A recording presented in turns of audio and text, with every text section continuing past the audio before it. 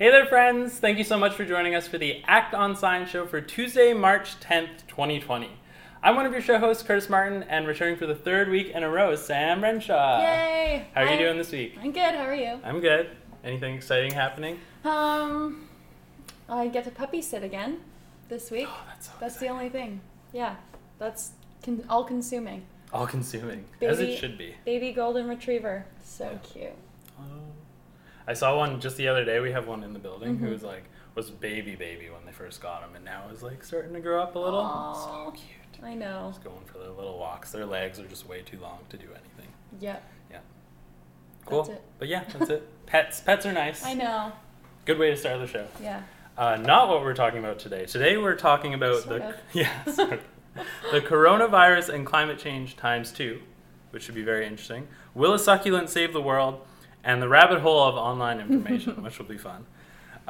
So yes, this is the Act on Science show. For those of you who don't know, every week we get together to talk about environmental news and what it means for us in our day-to-day.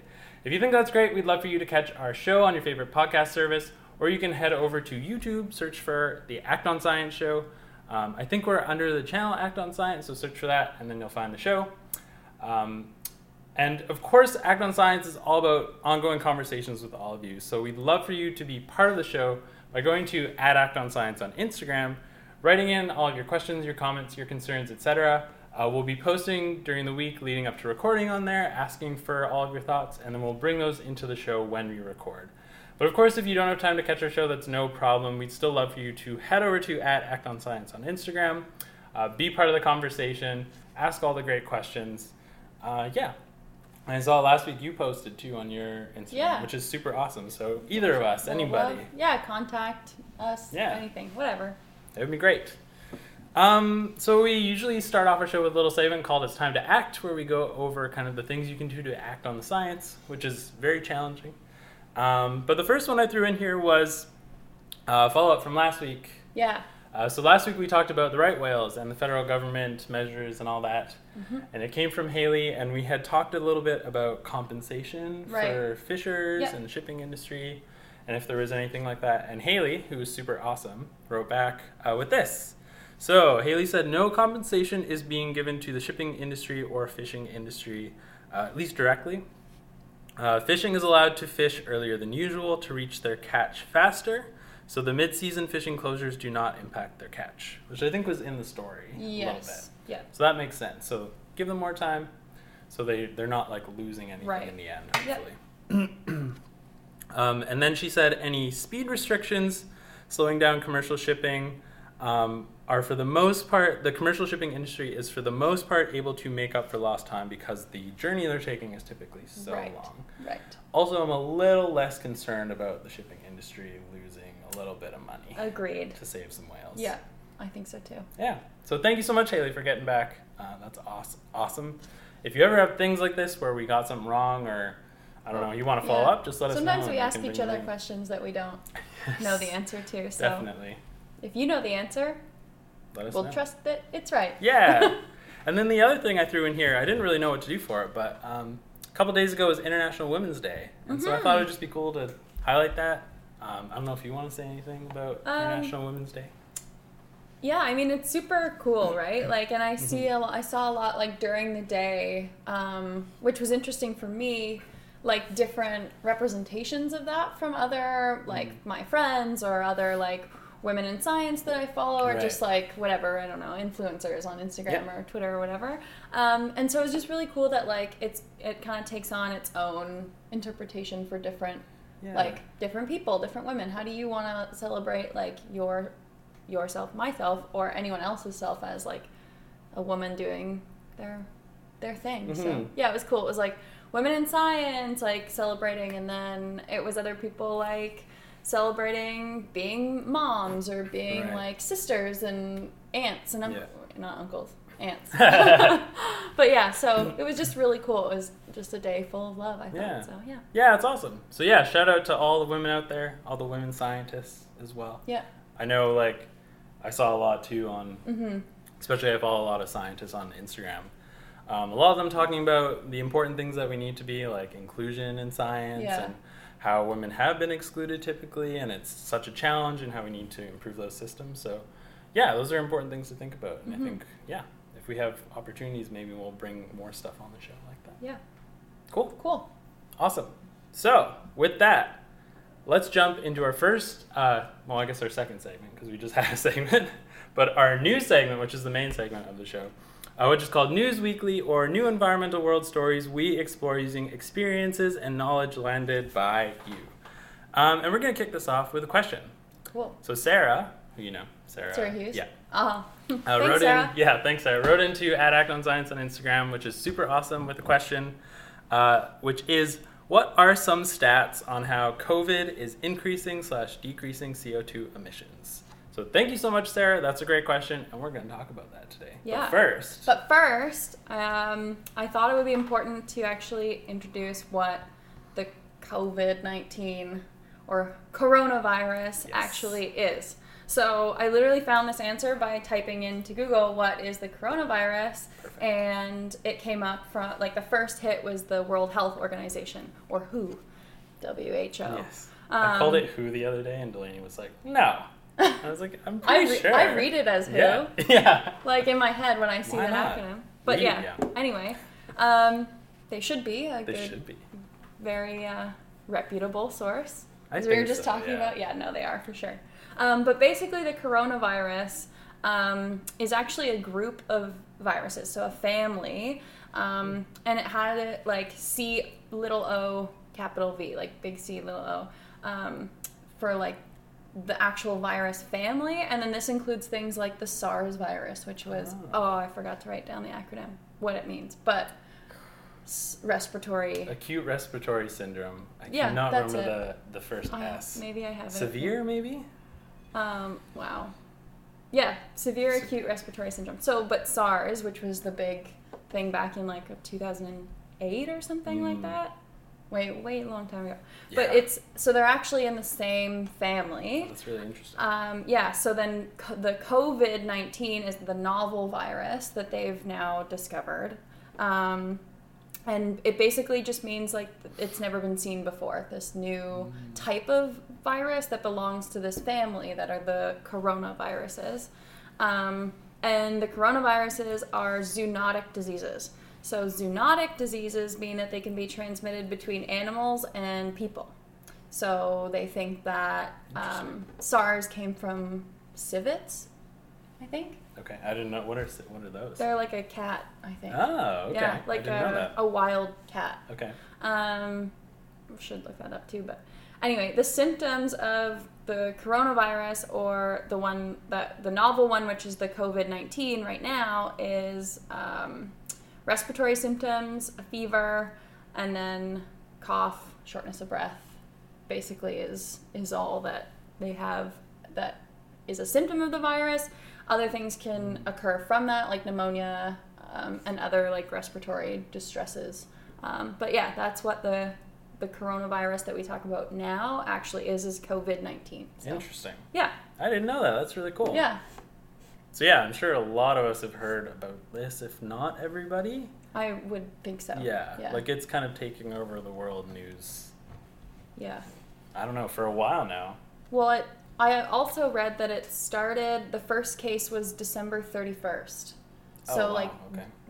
We'll say January 1st. Like, the very first day of this year was, like, the first case. Wow. So, in the last, like, 2 months, basically, it's been nonstop in the news. That's incredible. Yeah, so yeah, it is a bit of a wonder we haven't talked about it at all till now. I mean, I think partially I've been avoiding it because everyone, I'm sure, is reading about it anyways, but... There was a couple stories this week which I thought would be interesting to bring in. Our first couple stories are about the coronavirus and climate change. Some directly, we'll see. Anyways, so the first bit is actually 2 news stories. The first news story is NASA confirms a fall in greenhouse gas emissions in China amid coronavirus outbreak. And that comes to us from Raphael Saracida and Julie Gobert at Euronews. And then the second story, which had just a little bit more information, is called Coronavirus is an Environmental Wake-Up Call by Madhvi Ramani at The Week. And I just kind of put asterisks here to note that this is an opinion piece. Correct. because I think it's important to note that, but I also went and checked in on the stats that were listed, and they seem pretty good. It is an opinion piece, but yeah, it's well, like, confirmed. Yeah. Most of the stuff in there, it's not just like, this is what I think. It's based on a lot of facts. It's tricky because I think the facts were there, and then the opinion is more like, what does it mean? Right. Yeah. Which I think is an okay thing. Yeah, for sure. So yeah, let's dive in. So NASA has detected a large reduction in greenhouse gases in China. And this goes directly to Sarah's question. So hopefully this answers a little bit of it. Specifically nitrous oxide, which is mainly caused from road traffic and industry. I thought I'd stop there and insert our little segment, Words Are Hard, where we talk about hard words that are hard to understand for everybody. Because we talk about greenhouse gases all the time on the show. But typically we're talking about carbon dioxide. Because that's like the main climate change causer, I guess. And like also the biggest, I think, like buzz term. And like if we get down to the actual like CO2 is the molecular like makeup of this gas that people are really familiar with. So I think it's pretty common. But yeah, I wanted to put this in because CO2, carbon dioxide, is not the only greenhouse gas. Right. There are quite a few of them. I don't know how many, but there are quite a few important ones. And I know nitrous oxide, which they talk about here, is one of the larger ones as well. And as it says, it's mainly sourced from road traffic and industry. So yeah, that's really great. So this is crazy. CO2 emissions in China are down by about a quarter to what they normally are. About equal to what New York produces in 1 year. I had to read that twice. I had to read it twice. I had to check it like 3 times. I know. Because I couldn't, it's insane. It's crazy. On like several levels. The first one is that this is how much reduction that is being produced. And the second one is how much, like, the comparison between New York and China. Yes. Like, I mean, New York obviously isn't an entire, like, country on its own. Right. And we're talking about, like, the U.S. in general has several of these, like, major producing cities and stuff. But, like, yeah, it goes to show how many people are in China and how many emissions come out of China. I think China's the biggest emitter from what I've seen, but relative to how many people are there, it's not. Yes. So, like, obviously more people, more emissions you'd expect. Canada's actually really bad relatively because although our emissions aren't the most overall, we don't have very many people. Right. And relative to how many people we have, it's not great. So yeah, crazy. About a quarter of what New York produces in 1 year is how much they've gone down over the past couple months. So initially, NASA thought it might have something to do with the Chinese New Year. Right. Because I think they see that kind of each year, just a small reduction around this time. Which I didn't look into, but I assume is based on just like the celebration and like reduction of work and stuff. I think so. I think that's what I read. Why. Yeah. Holidays, people not going out as much and things like that. But they kind of have continued to monitor it, and it hasn't come back to normal. And so they say this is mostly due to reduction in the number of flights happening, particularly within the country, and the number of cruise ships, which I thought was really interesting. Very interesting. So I'm sure there are other things that go into that, but just think about that for a second. Planes and cruise ships in one country, and all of this has caused like a lot of that to stall, and about a quarter of those emissions, or a quarter of their emissions have been reduced, and it's as much as New York produces in a year. So just think about like how many emissions are coming just from planes. And this is in the last few months. This isn't a year of China's emissions versus a year of this is in a couple months. This is how much it's been reduced, which is mind blowing. It is mind blowing, and it was really interesting. So I don't know, you'd think like, oh, maybe that happens sometimes. But NASA said this is the first time they've ever seen something like this over such a big area related to like one kind of isolated, they called it an event, but I think for one specific reason is what they meant. Yeah, like they've directly related this to the virus outbreak. And I think they also talked about how this has happened before around, not as extreme, but around like, was it the Olympics, I think? Yes, they did. The Olympics and something else too, I forget what it was. But basically this sometimes happens when there's less like travel or whatever for a certain thing or a certain amount of time. But yeah, this, due to a virus, is really crazy. Really crazy. Yeah. And I forgot to put this in, but I saw also for the nitrous oxide, which we mentioned earlier, I think we're down about 30% of what they normally Right. are. So it's not just the carbon dioxide, it's also the nitrous oxide. So yeah, hopefully that answers your questions, Sarah. I looked a little bit to see if there were more stats about like globally. Right. But I think that's more difficult, and I didn't see anything yet. I bet you by the end of the year we'll have some sort of statistics about that, because I think it was just before I came here, I got like the news notification on my phone, and it said that like Air Canada is suspending travel to Italy right now or something like that. So that's maybe not, I don't know how many people travel to Italy from Canada every day, week, whatever, but this is happening everywhere. So I'm sure we'll see as like things progress how it's affected emissions, travel. Incredible. The economy, which we'll get to. So yes, that's a good segue into the why it matters. I just put, it's cool that NASA can see emissions using satellites and how they change with activity. The pictures on that news article are pretty, like, shocking. Yeah. In terms of what you can see on the actual photo and stuff. It's really cool. Yeah. So I just thought it was cool because it's like, I don't know, again, greenhouse gases are weird. Like, we can't see them, like, with our own eyes. But it's cool that using satellites, we can actually see the pollution being reduced. Yeah. Pretty neat. Super cool. Oh, hi, Lewis. Hi, Lou. Excuse me, you're intruding. We're busy. Can we see you from space, Lou? Yeah, probably. Hi, buddy. With all that fluff. Yeah, and then the second thing I put in here, which I don't think we've talked about too much on the show, but of course, human health and the environment are closely connected. Like, we can just see it with this example. And one thing that's, I think, really important with climate change that we haven't talked about too much is that it's expected to worsen the transmission of, I put illnesses, which is kind of vague, but I think the word they use in the IPCC reports is like diseases. Diseases, yeah. So I did a quick Google because I awesome. wanted to see what this meant. Yeah. And I did find an article. It's up here somewhere. Which one am I going to click on? Oh, it is the right one. Oh, wow, for sure. This is from State of the Planet Earth Institute, Columbia University. So it looks like a pretty reputable site. And it's obviously like pretty green. It's all about like news from the Earth Institute. Yeah. So how climate change is exacerbating the spread of disease by Renee Chow. This was published in 2014, just as a reference. But it had some good information just about how climate change is linked, like how this is sort of a thing. Because I was like, in what way? Are they talking about temperature? Like, what are they talking about specifically climate change related?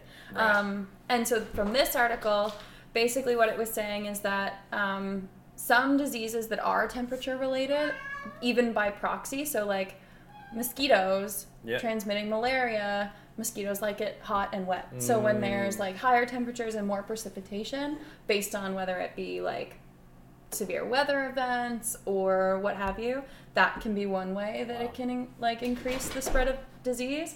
But also when we talk about the zoonotic viruses, so the ones that go like people, animal, whatever, climate change and like the bigger development issue in general is kind of pushing animals and people closer together.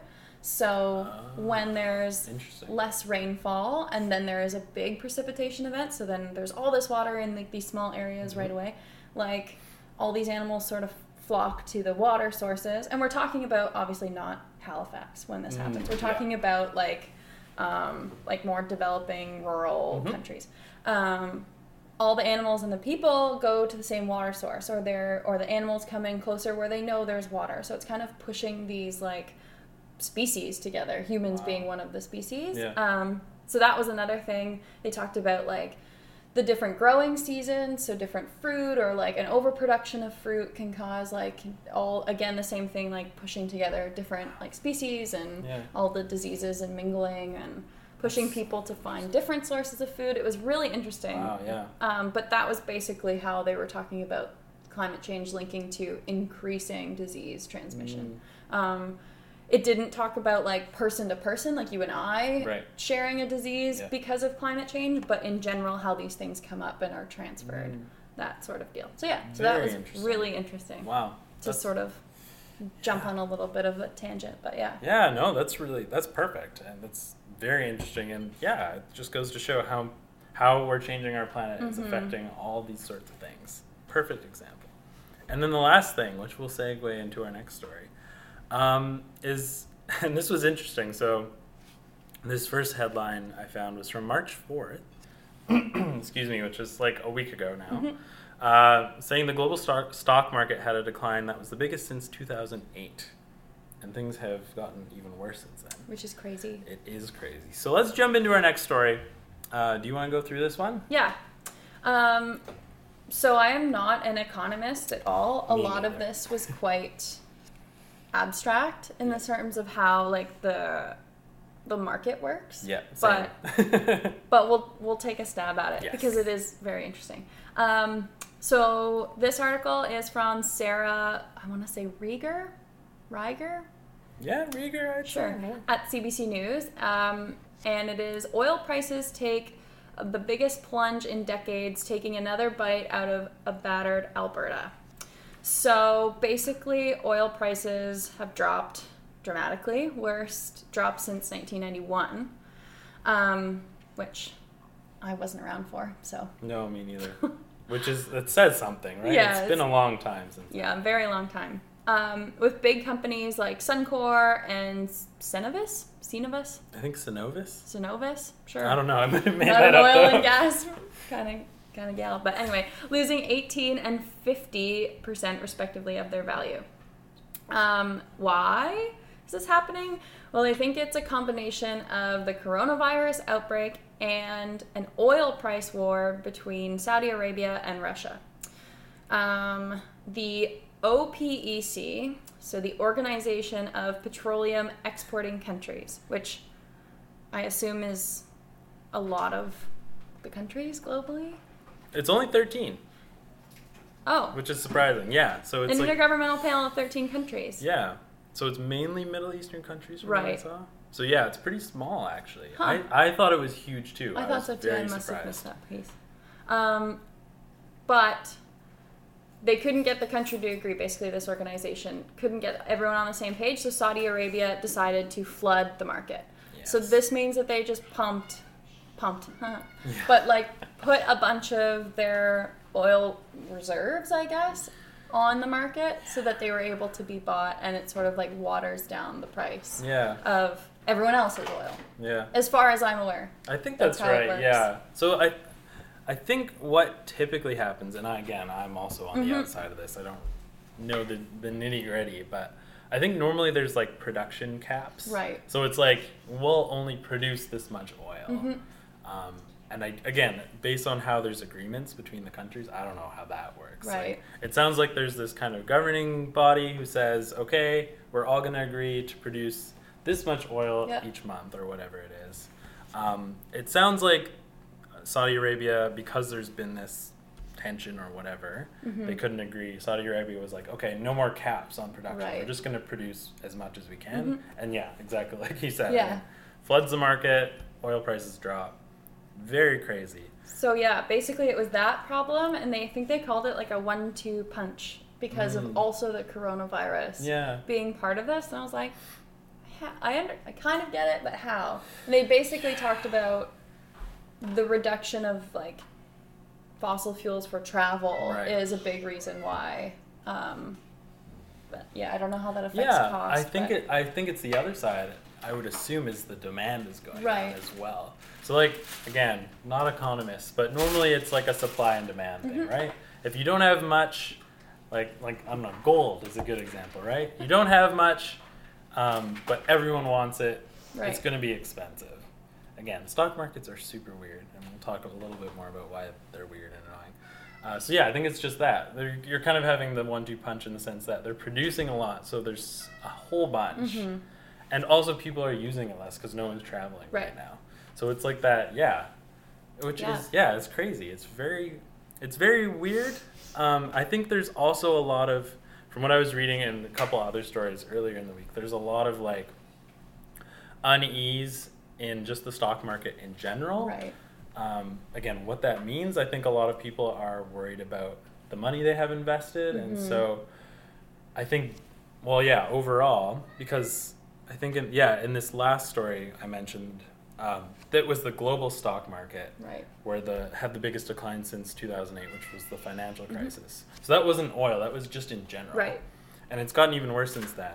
And so it's like, again, adding, I think, even more to the oil specifically. Yeah. So yeah, we're talking a lot of things that are very abstract. So let's try to get into the why it matters. In the article, they mentioned that it's expected to hit Alberta really hard, and likely Canada as well. And of course, this means people in the end, right? We've talked a lot about how, although the oil companies have everything to gain from the oil they extract, they basically have nothing to lose, because what they'll do probably, and has happened in Alberta a few times in recent memory for me, is they'll lay people off. Yeah. Because they can't afford to pay them anymore. Yep. So that really sucks. Yeah, I think we see, like, when gas prices go down, everyone's like, oh, yay, we can afford gas again. But it's like, ooh, you should probably think about why that's happening. Like, it's usually not just because these companies have decided to give people a break. Right. Like, definitely. It comes from somewhere. So, but yeah. Yeah, it does. Yeah. And that's a good, I think, segue into this next point, which is really frustrating for me, and I think a lot of people.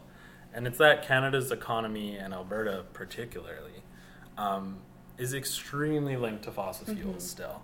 So, like, again, I might get this wrong. I probably should have looked this up a little bit more. But I'm pretty sure there's this, like, for a while, maybe not nowadays, but, like, in the last 10 years, there's been this relationship with Canada's dollar and oil, right? Yeah. If oil prices are high and it's doing well, Canada's dollar is doing well. And because one of the reasons for that is because Canada exports so much oil, and it's such a big part of how Canada makes money globally. But of course, we're now seeing the flip side. Yeah. And this is like one of these things that's been happening in a sense slowly, but it's starting to speed up, I think, for the past while, where a lot of smart people, including fossil fuel companies in a sense, and financial people, are saying oil is likely going to keep getting cheaper and cheaper and cheaper as we transition, hopefully, to new energies, right? Yeah. And so it's one of these things where there's the money in oil is starting to go down from what I've seen. Yeah. And so it's just really frustrating that Canada's still so tied to this form of making money and hasn't, like, spread out its, its I think, and economy. didn't it say something in this article about how one of the other problems with this, like, not really anyone's fault, but the fact that these two things have been at play, the virus and the price war,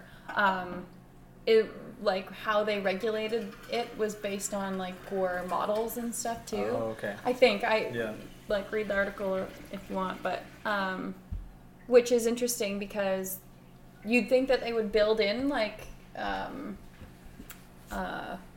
what's the word I'm looking for? Yeah, like some sort of safeguard, but it's so unpredictable on, like, the global scale. Yeah. Why wouldn't you try and rely on something that you know you have, like, you know you have control over, in the sense of, if you have solar panels, you can pretty much estimate based on your, like, I don't know, weather, climate model, whatever, like, that you're going to get this much output of energy to power this much whatever. Right. So it's not like there's a fuel shortage in terms of, like, energy. Right.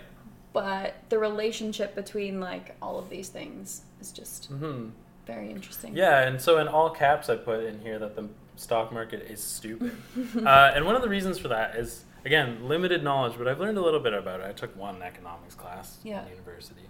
And one of the things I've learned about is the stock market, a huge part of it is there's this thing called speculation, which is, like, basically when you, like, say you hear, like, the price of a stock is, like, relatively cheap. This is the sort of thing where people with tons of money, say, buy a whole bunch of that stock, knowing that eventually they'll be able to sell it. Right. And so, like, at the end of the day, my understanding of the global stock market is it's a small group of very rich people who basically can, in a sense, gamble money. Like, that's what they're doing. They're basically saying, I'm going to buy a whole bunch of this stock in the hopes that it will go up and I can sell it off. And so that's what leads to these crazy fluctuations. And so one of the things I've heard about in terms of safeguards is if you prevent, like, if we have a stock market, that's probably not going to change. It like runs everything. If you have sort of protections against people being able to do this sort of thing, like buy a whole bunch of stock at once or sell a whole bunch at once, it would like lead to a more stable market and not have these sorts of situations where, in a sense, these rich people gambling is losing people's jobs, causing people to lose jobs in Alberta, which is very, for me, frustrating. I think probably a lot of people. Yeah. And I don't think it's something that gets talked about a lot because it is, again, we've talked about, we're not economists. It's abstract. It's hard to understand. But I think, like, I've seen a bunch of stuff this week where it's like people who I know who know about these things are saying this, and it's like, oh wow, this is insane. People are gambling other people's jobs away. It's awful. And I think, like, it can be easy. Well, it is easy to not understand this at all. Like, I don't understand. But, like, in that sense, not relating the things that are affecting you to that. Yeah, like, of course. Like, I'm sitting here, maybe I lose my job tomorrow because of something that's going on with this, like, how the stock market's functioning. I don't know that I would think of that right away. Yeah. Like, personally, I wouldn't be like, oh, it's because of these rich people that are like doing all these trading, or it's because of this and that. Like, that my mind probably wouldn't go there because I have no concept of how that affects anything. Yeah. But I think that's most of us probably. I know. So it's just interesting, like, just to kind of think about that. Yeah. Like, and I saw like the most like depressing take, but it was like true in a sense. And it's, I think, related to this a little bit. And it's that, like, we as a society have been conditioned to like see when like the economy, the stock market is like crashing, that's like really, really bad. And like in a sense it is, because it is hurting people. But it's also the companies that we've talked about employing the oil and gas workers are deciding to basically make up their losses by getting rid of workers. Right. But anyways, this person was saying it's amazing how rich people have in a sense conditioned us to like accept that like they do this, and also be terrified when they start losing money. Like, it's just this crazy system. We've just developed, like, blind trust, or, like, sure, you know what you're doing. Yeah, that's fine. That's just how it is. Yeah, because, you know, 2009 was a great year, or 2008, whenever the financial crisis was great for everybody, right? It's just insane. Anyways, enough ranting for now, because there's more later. There's more to come. But this next point was really interesting, I thought. So, the NDP government in Alberta, which was in power previously, but it has recently switched in the last year, I want to say, to the Conservative Party in Alberta. So this is the provincial government. The NDP government in Alberta recently said that a very recent budget that the Conservative Party, who's ruling now, was based on poor forecasts. Maybe this is what you were talking about. Oh, it could be. Was based on poor forecasts, and that basically the Conservative Party, who's ruling, or who's in power, I keep saying ruling, who's in power, received some sort of program, I guess, proposals from the NDP government saying, here's a way to safeguard against this, right? And the idea is you don't have all your money in one basket. Not all in oil, you spread it out, so if something like this happens, you're not hit as hard. And I guess the Conservative Party just said no, threw it away, and that was that. So people are thinking about this, and I think it's like, again, I cannot really speak to it because I'm not an oil and gas worker in Alberta, but I can see how easy it would be to have this happen, and there are people to blame for sure, but I also think it's important to think about the government that you have. And this is what we talk about all the time. Your best way to act on science is voting, right? And this is something you need to watch out for, because governments can be pretty deceitful about these sorts of things. So, yes. And then the last point is the prices are not expected to improve for oil, at least in a significant, like they'll probably bounce back. But again, this talked about long-term forecasts are just that the money in oil is going away. And people need to start preparing for that, and Canada needs to start preparing for that. So, yes. Yep. Well, shall we move on to our We next shall. weird little quirky story? This one's a fun one. It is a fun one. So this, I put the name of this little part as "Will Spekboom Solve the Climate Crisis?" So this story comes to us from Olivia Boyd at HuffPost US, and the title is "This Miracle Plant," and miracle in quotations, is supposed to save the world. I forgot to delete "the words are hard." That's not a thing here. So basically, there's this plant called spekboom, which I'm probably pronouncing wrong. I think that's right. Yeah. Okay. Spekboom is a succulent plant that used to grow abundantly in South Africa until the area was farmed and goats and sheep ate most of it. Mm-hmm. This is like a common theme as far as like invasive species, or like you hear a lot of times. There's this like famous island somewhere where deer ended up there and basically ate all the plants away, and in South Africa especially as well, from what I know. Oh, really? This was, Is a it pretty an big issue? problem. Yeah, because they like basically the whole like the South Africa is obviously the bottom of the continent of Africa, but like the whole like bottom tip of that too used to be the same sort of like habitat that like all you would picture like Kruger National Park, like the safari, like all that kind of stuff. Yeah, and all of those animals were sort of like pushed out. So that's so interesting. Yeah. So I guess that one of these things was this plant called spekboom that used to grow abundantly there. And it's supposed to be really, really good at absorbing carbon dioxide, which hopefully we know by now could be a positive thing for climate change. So this article was mainly focused on the story of this person growing spekboom in South Africa with kind of these high hopes to make it like this big thing that everyone should do. So this has kind of been going viral on social media in South Africa. They talked about this huge bank that basically gave all their workers these spekboom plants to like share with their families and friends and grow at home. The government is working to restore spekboom. I love saying that. Spekboom. I know it's not like that a tech silly, company. Yeah, it does for sure. Oh gosh, like a digital tech company. Yeah. The government is working to restore the spekboom to its original size, which apparently was about the size of 170 Manhattan. A lot islands. of New York references today. Yes, that's right. Yeah, that doesn't really mean much to me. I don't know much about Manhattan. No. But I think it's pretty big. So it's big when you're like in Manhattan. Relatively, it's pretty big. It's pretty big. It's a lot of spekboom, okay? So, this is interesting, but researchers say that although this plant is good at absorbing CO2, the messaging is getting out of hand and could be harmful. And they gave this one example of there's a lot of carbon dioxide stored in the soil. And so if you start digging up a whole bunch of soil to start planting this, you could actually be releasing more carbon dioxide into the atmosphere, which is not what we want.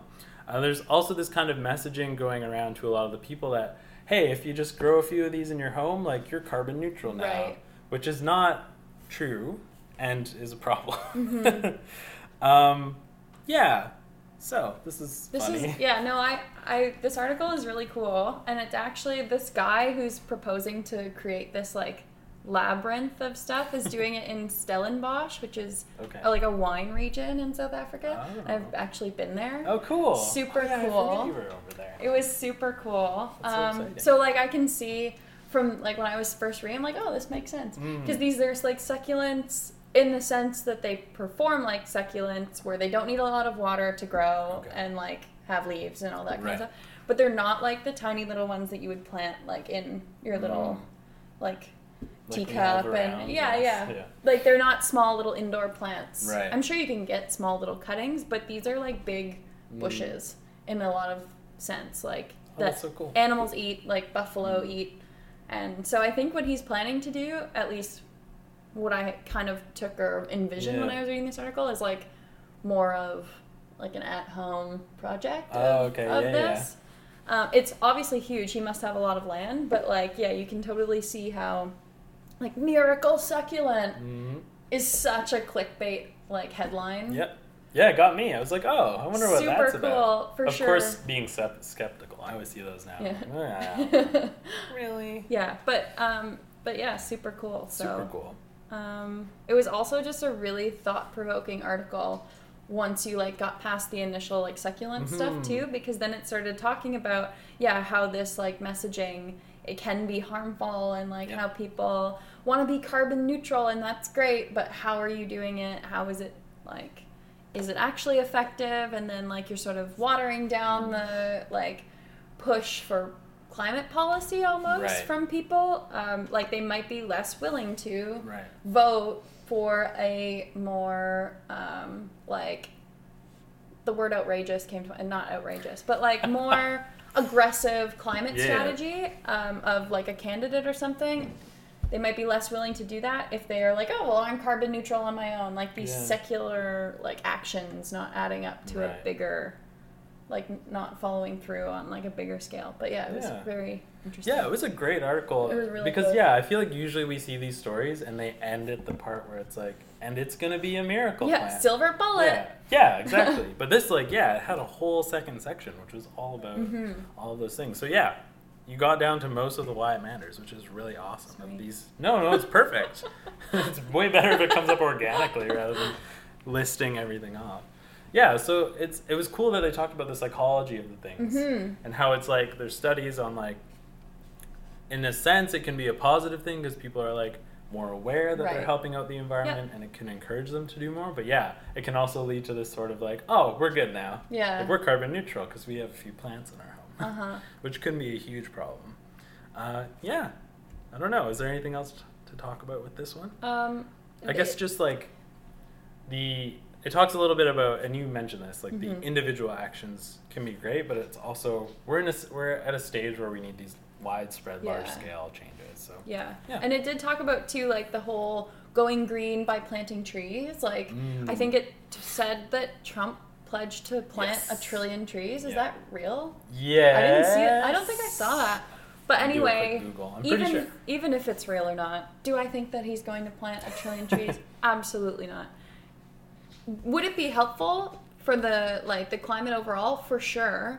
But what the article was kind of talking about is the planting 1 trillion trees does not make up for all of the other either inaction or like adverse action against like climate change policy. So it's sort of like, don't get fooled by the greenwashing of these initiatives. Like sure, planting a tree will help, or like planting like millions of trees definitely makes an impact. But then it also said like, it doesn't mean that that's better. Like planting 1 trillion trees is better than like not doing anything. Or it's like, if we do that, we can still cut down the Amazon because we're replacing it. Right. That's not equivalent. Exactly. So yeah, you're totally right. It's like one of those things where like planting 1 trillion trees would be cool, but like it's not going to solve anything. No. Like by itself, I should say.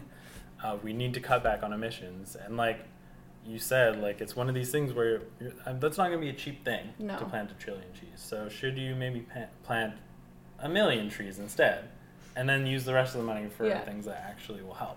So yeah, there's an article, New York Times, 1 trillion trees, how one idea triumphed over Trump's climate denialism. So I don't know the details, but yeah, I definitely heard that was the thing he said. For whatever reason. Yes. But yeah, anything else for the spekboom? Spekboom. I don't know. I was wondering how we could get some. Like if I could get some. It said it doesn't grow well.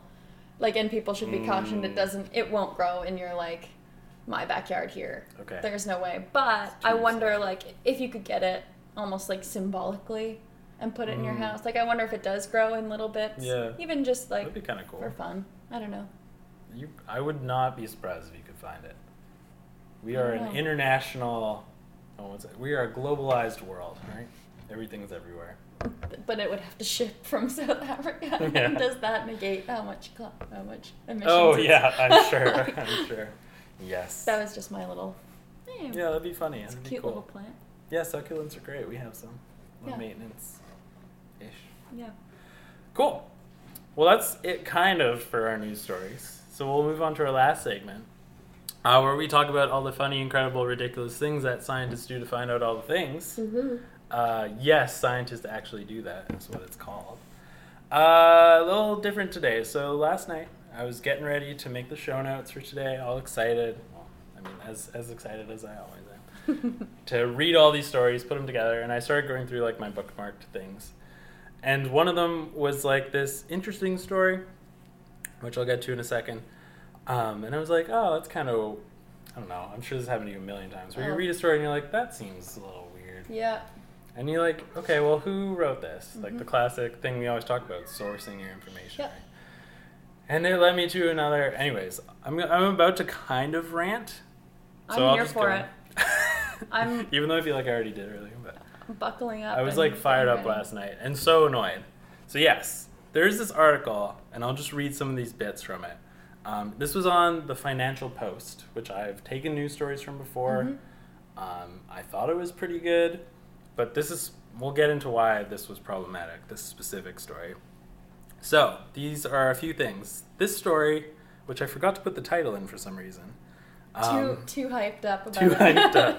Actually, I think I have the link here. Screw the title. Oh no, I might read it up. Yeah, it doesn't even deserve to be said. I think I pulled it up actually. Is it this one? Yes, it's that one. It just says Ross McKittrick, and then like in quotes, believing in the science on climate change doesn't mean any policy goes. Yeah, so I read that and I was kind of like, oh, that's interesting. Like, yeah, it doesn't really point you in the direction that the article goes. No, no, it doesn't. So this article basically says that mainstream science and economics does not support radical action on climate change. And I was kind of like, okay, that's a bit weird. That's not what I've read or heard or learned about in school. And again, more on the science side, because economics, again, I've heard a bit, and that's not what I've heard, but still, not my area. So I was like, okay, interesting. Then I put this quote in. There's this quote. In a recent peer-reviewed paper, my co-authors and I proved this using one of the economic models governments and academics around the world rely on. Okay, that seems fine. I wanted to put a words are hard part 2 in here. Okay. And talk about peer-reviewed. Yep. So it's something I feel like a lot more people outside of science have heard than like a lot of other sciencey things. Yeah. So peer-reviewed, I don't know, how would you describe peer-reviewed? I mean, like, it is pretty self-explanatory in Yeah. the sense that it's just the people that, like, read what you want to get published and what you want to become, like, fact, essentially, or, like, whatever. And then they say, like, yes, this is good, or no, this is garbage, or, like, this is good, but, or whatever. Yeah. So it's basically just, like, this process of getting your stuff published and sort of, like, a quality control. Right. Yeah, you have to do this to get something published in a scientific journal. In a scientific journal. That means nothing about what goes in the news. Yes. Or, like, independent journals. Yes, and I also wanted to mention, like, something I learned about really early on in school, which was great and surprised me, is that just because something is peer-reviewed does not mean it's good. Exactly. Because usually it's like 2 people will read that. Well, obviously lots of people read it as you make it. But for this peer review process, usually it's 2 people will read it and kind of give their comments and like, well, what if it's not their area of expertise, or what if they missed something? Totally happens. Yep. A lot of times. That's why you see retractions in journals. Is that what they're called? Yeah. Retractions, yeah. There was this, did you hear about this? There's bad people out there, including bad scientists. There's and, this like, guy. bad on purpose, too. Yes, there was this guy. Did you hear about this? This guy was a peer reviewer for a long time. I don't know all the details, but someone was telling me about this, and it was in the news. He would basically read someone's article as a peer reviewer, and in the comments say, you need to cite this paper. And it was his own paper, and he did this over and over and over again, to the point where his, like, there's like this rating on how many citations you get, right? Which is a big deal for a scientist, and his was like really, really high. And then I guess they found this out, and that's it. That's it for his career. So peer review does not guarantee quality. No. It's important, but it's not like the stamp of approval that this is perfect. Right. Is that a good way to? Yeah, that's cool. great. So we've talked about peer reviewed. So yeah, they say this is peer reviewed. That's fine. They talk about extra CO2 benefits. So basically there's this common thing you always hear that like CO2 is good for plants, which, okay, plants need carbon dioxide to breathe. Right. Very important. Yes. If you hear this, be skeptical of it because it's not like, first of all, there's a limit. It was ironic. One of the other stories I had bookmarked, which I didn't have time to like bring in because it was like a whole movie, but it was about the opposite of this, saying some plants have limits to how much carbon dioxide they can take up. So the blanket statement of extra carbon dioxide being good for plants is not true. No, that's like saying extra oxygen is good for humans. Right. Like we can only, like too much oxygen eventually is bad. Yes. So. Exactly. Perfect example. So yes, when you see that, again, little red flag. We'll grow bigger humans if we have more oxygen. And then this is what really killed me. So, this is a quote directly from the article. Or sorry, this first part isn't. They said they used these integrated assessment models in this paper that they talk about. And then this is a quote. Only one of the models allows for a small gain in agricultural productivity as CO2 levels rise based on estimates from the 1990s of the size and effect. So that's the one we used. Great. So that's when all the red flags should go up, everyone. If you hear one scientist or anybody say, well, there were 10 things or there were multiple options to choose from, and we chose to pick the one that we wanted to. I mean, like, what? I know. They say that. Like, they're just... First of all, I mean, my thought is, why would you say that? Just keep that hidden. Don't tell people that. But, like, unless you're doing it as a what-if scenario, right. like a, let's assume best case. Yeah. Like, I don't, like but I don't think that's what this is. No, it wasn't at all. Because, like, the whole article is about these things they found, and then they have this in here. Yeah.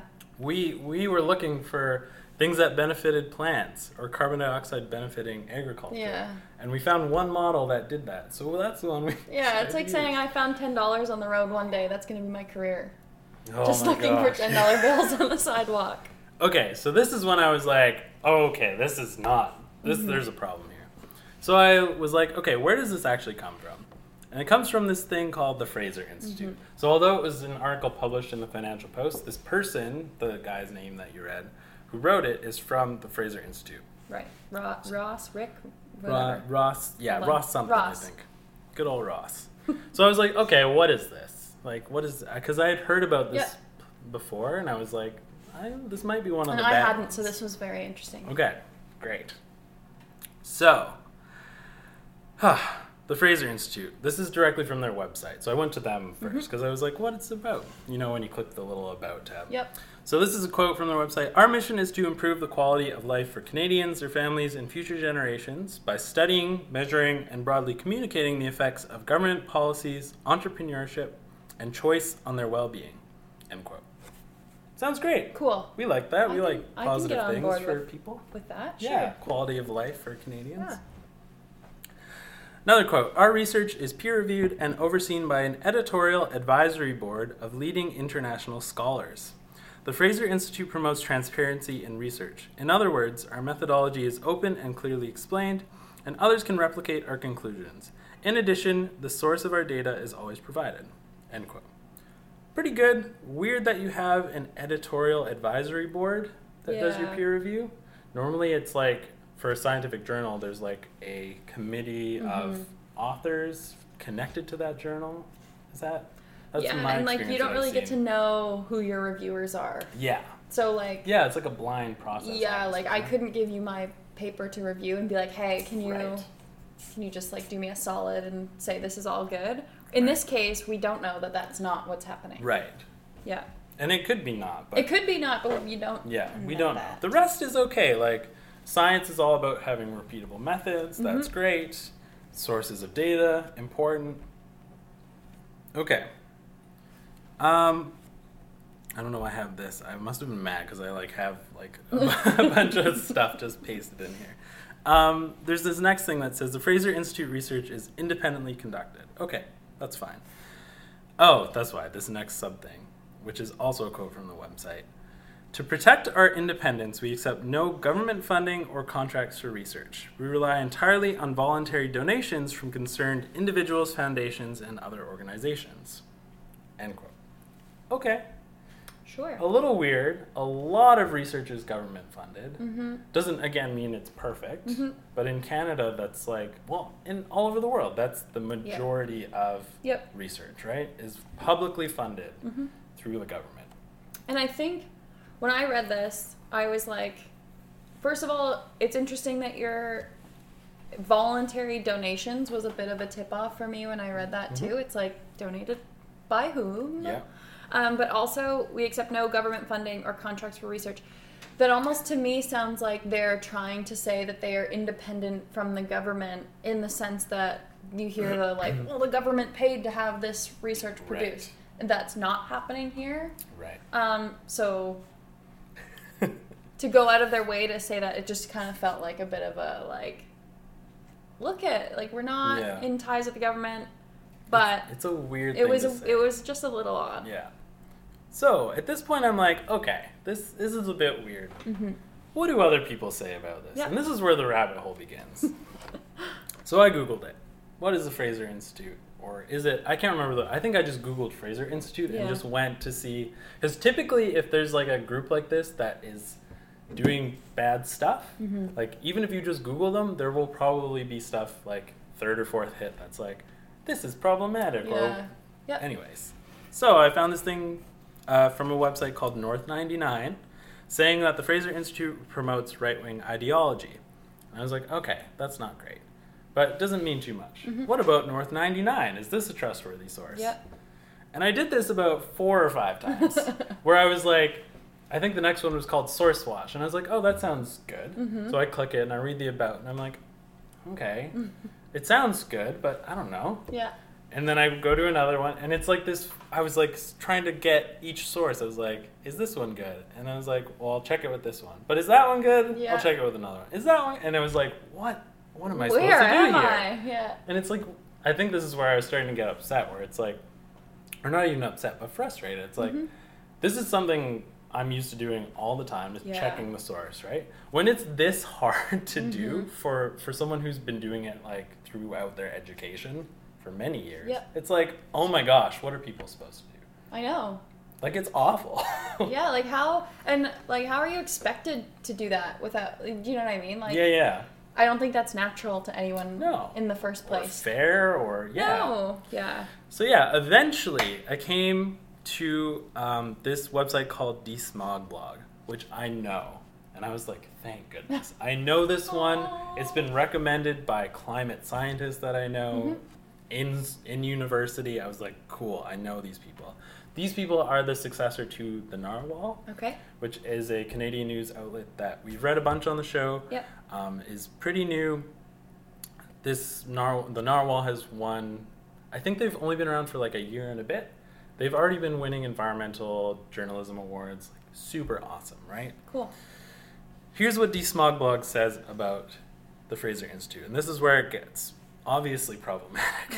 And you mentioned this earlier. Where is their money coming from? And if there's one thing that you can do to like source your information, or like to check whether a source on the information you're looking at is good, try to find where their money comes from. Because, so Desmogblog says, Fraser Institute is a libertarian think tank based in Vancouver. Also, think tanks, be very skeptical of always. Because a lot of the groups who do this kind of crap are think tanks. It sounds like some great, like, meeting of the mind. It really does. And, like, we've been conditioned to trust smart people for the most part. But and that's what it makes it sound like. It does. And they are very smart people. But there's a big but. There's a big but. So their stance on climate change, and this was a quote from one of their publications, one of the Fraser Institute's own publications. There is no compelling evidence that dangerous or unprecedented changes are underway, end quote. Oof. That's just the opposite of what we see in the IPCC. I would say the most trustworthy place for climate information. Hundreds of scientists internationally coming together, looking at, we talked about these guys picking their one model. The IPCC does the opposite of that. They look at like basically every article, like scientific article published on climate change. Gray, like maybe, maybe not. Bring them all together and say, okay, what is everything telling us? And that's how they like gauge their, well, we're pretty sure about this, or we're almost certain, or they have these like, right? So that's just wrong. And I went and I clicked this, and it was the most incredible thing I've ever seen. Delaney laughed because I like let out a cackle, and it was like maniacal. So I was like, okay, what is this source that they quoted? and it was a Fraser Institute publication. It was a response to the IPCC report, and it had literal. So they wrote something, and then the authors went in to this PDF and put comments in on their own things, being like, so it would like say something, and then they put a comment in that was like, this is obviously bad, and like give a couple of reasons. Like it was the most ridiculous thing I've ever seen. I was dying. What? Anyways, most important thing that Desmogblog says about the Fraser Institute. I'm sorry, we will wrap up soon. I'm ranting. Oh, we're good. So, most of the funding comes from a bunch of these voluntary donors, as they said. One of the biggest ones, the Koch Foundation. We've talked about the Koch brothers, I want to say in the first episode. I think it was. Long time ago. The Koch brothers, very well-known oil money, among the richest people in the world, donated $1.43 million to the Fraser Institute over there. I think it was over their existence. There were a bunch of donors I didn't recognize. One I did, ExxonMobil. Oof. 120,000. That's a big tip off there. Yes. If you see oil money going into a climate change thing, no. Click away. Yeah, especially when it's bad news. Yeah. That's a very good point. Be very skeptical. Especially ExxonMobil. They're one of these companies there have been court cases against. I don't know if any have won, but there's been well-documented examples of how they have continued to lie and spread disinformation about climate change. Another one I thought was really interesting, the Searle, I don't know how to pronounce it, Searle Freedom Trust, $850,000. And I clicked this because I was going through some of them. I didn't understand a lot. A lot of them is like, this is a rich family with money who donated. Okay. Probably gets money from oil or something. Yeah. I don't know. Yeah, a bunch of them did, for sure. This one was like a sugar company, which I thought was really interesting because way back in 4 years ago when I first started blogging about Act on Science-y things, back when it was a different name, I did this little blog post on oil, tobacco, and sugar. Because there's this thing where, like we've talked about a lot on the show, oil companies spreading disinformation, a lot of that use the same tactics and lawyers and people as the tobacco industry did. Interesting. When that was all like a thing of like, are they harming people? Yep. And they lied, basically. No, it's good for you to smoke. Yeah, it's fine. We actually, in one of the map classes, I don't know if you guys did this, but we watched a video of like the hearing of like these, I don't know who it was. I think it was the researchers were like under oath and everything. And this person was like, do you believe that these will harm people? And each one of them like said, no, I do not believe this will harm people. It's like, oh my gosh, this is crazy. Anyways, the reason I bring up the sugar thing is because I was listening to, I think we were actually watching like a food show a while back. And they were talking about a similar thing happened with the sugar industry. Yes, I think I saw the same thing. This? Yeah, I want to say it was... Explained? Yeah, maybe. On Netflix? Yeah, it was like a Netflix documentary. Something like that. But basically, sugar companies kind of did the same thing where they... Rotten, maybe? Oh, maybe. Sorry. It all sounds so familiar. I know. No, it's okay. Yeah. I don't remember which one. But yeah, basically they did a similar thing, saying sugar's not bad. They basically spread misinformation to get sugar into everything, in a sense, so they could profit. Yeah. So there you go. That's crazy. And then I just was curious, like, where does Desmogblog get their money? Yep. Because I've heard they're good, but I wanted to check it out. They had this thing called a 5-star rating from Transparify, which was very cool. There's this organization called Transparify, which provides ratings for organizations based on their financial transparency for major think tanks. Wow. So obviously we just talked about how think tanks can be problematic. Yeah. If you see one, you're like, what? A good place to check is Transparify. Cool. They publish these reports, they give out ratings for all these think tanks. And it like doesn't necessarily mean everyone they're investigating is like good or bad, obviously. Right. And transparency doesn't mean it's good. It just means at least they're sharing where their money is coming from. Yeah. And usually people are more willing to share things that are not bad. Yeah. But sometimes oil companies also invest in they invest or put money towards projects that are about renewables and stuff too. that's your own sort of ethical, like, Yep. I don't know, battleground if you think that that's right or wrong. Yep. So. Yeah, that's where it gets tricky because a lot of them are doing that. Yeah. And I think part of the reason is because there's money to be made there, and they should be really doing that. So yeah, that was my rabbit hole of trying to find the source and then finally coming out in the end with a solution. But oh man, it's frustrating. So if this happens to you, send us questions. If you see a source and you're like, look for these red flags. Look for people saying they chose one model out of 6, or where their money is coming from. Like these are the things you can look for. But yeah, if you are finding it hard or you don't want to, because it took me an hour to just do this. I hadn't even started writing the notes yet. Yeah. Then send them to us and we can try to look into it. I think like it helps because we know. Right. Like I kind of had heard of the Fraser Institute before and knew. Yeah. Or at least I was pretty sure it was one of these bad ones, but I wanted to figure out why. So send them our way.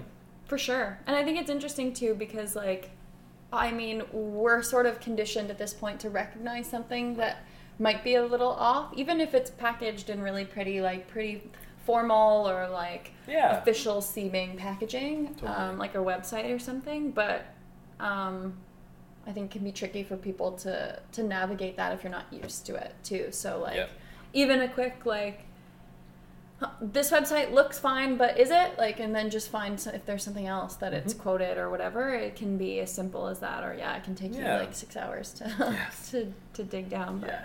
Yeah, that's a really good point. Like something we've been practicing for years in school. Yeah, right? It's not easy. Like, and it does definitely. Yeah, it takes practice for sure. Yeah. So that was my rabbit hole. I feel bad for anyone out there who gets stuck in the same one. So. Try not to, because it's... Especially the same one, because they could just listen to us. Yeah, that's right. The exact same one. Yes. Well, anything else to add for this week's show? I don't think so. Cool. This episode was just kind of fun. I know we're going a little long, but like, I think it all just ties nicely. Like, we started talking about the coronavirus, moved into climate change, which moved into an economic thing, which moved into how to solve this problem, which then went back to like fact-checking. Right. And then like... looking into your sourcing, and then now is like if you take it back to the coronavirus stuff, it's like all the same. Like where are you getting your information, and like how our world is so like connected and embedded, and like all of these issues are so complicated. But it was really cool. I'm so glad you said that. That's what we're supposed to be all about, right? Connecting everything together. So yay, we did it. Well, thank you so much for joining us this week, everyone. This has been the Act on Science show for another week. Again, if you have anything you'd like to say, to be part of our show, to ask questions like Sarah did, send us corrections if we get things wrong, head over to @ActOnScience on Instagram. Thank you so much for joining us, and we'll see you next week. Bye. Bye.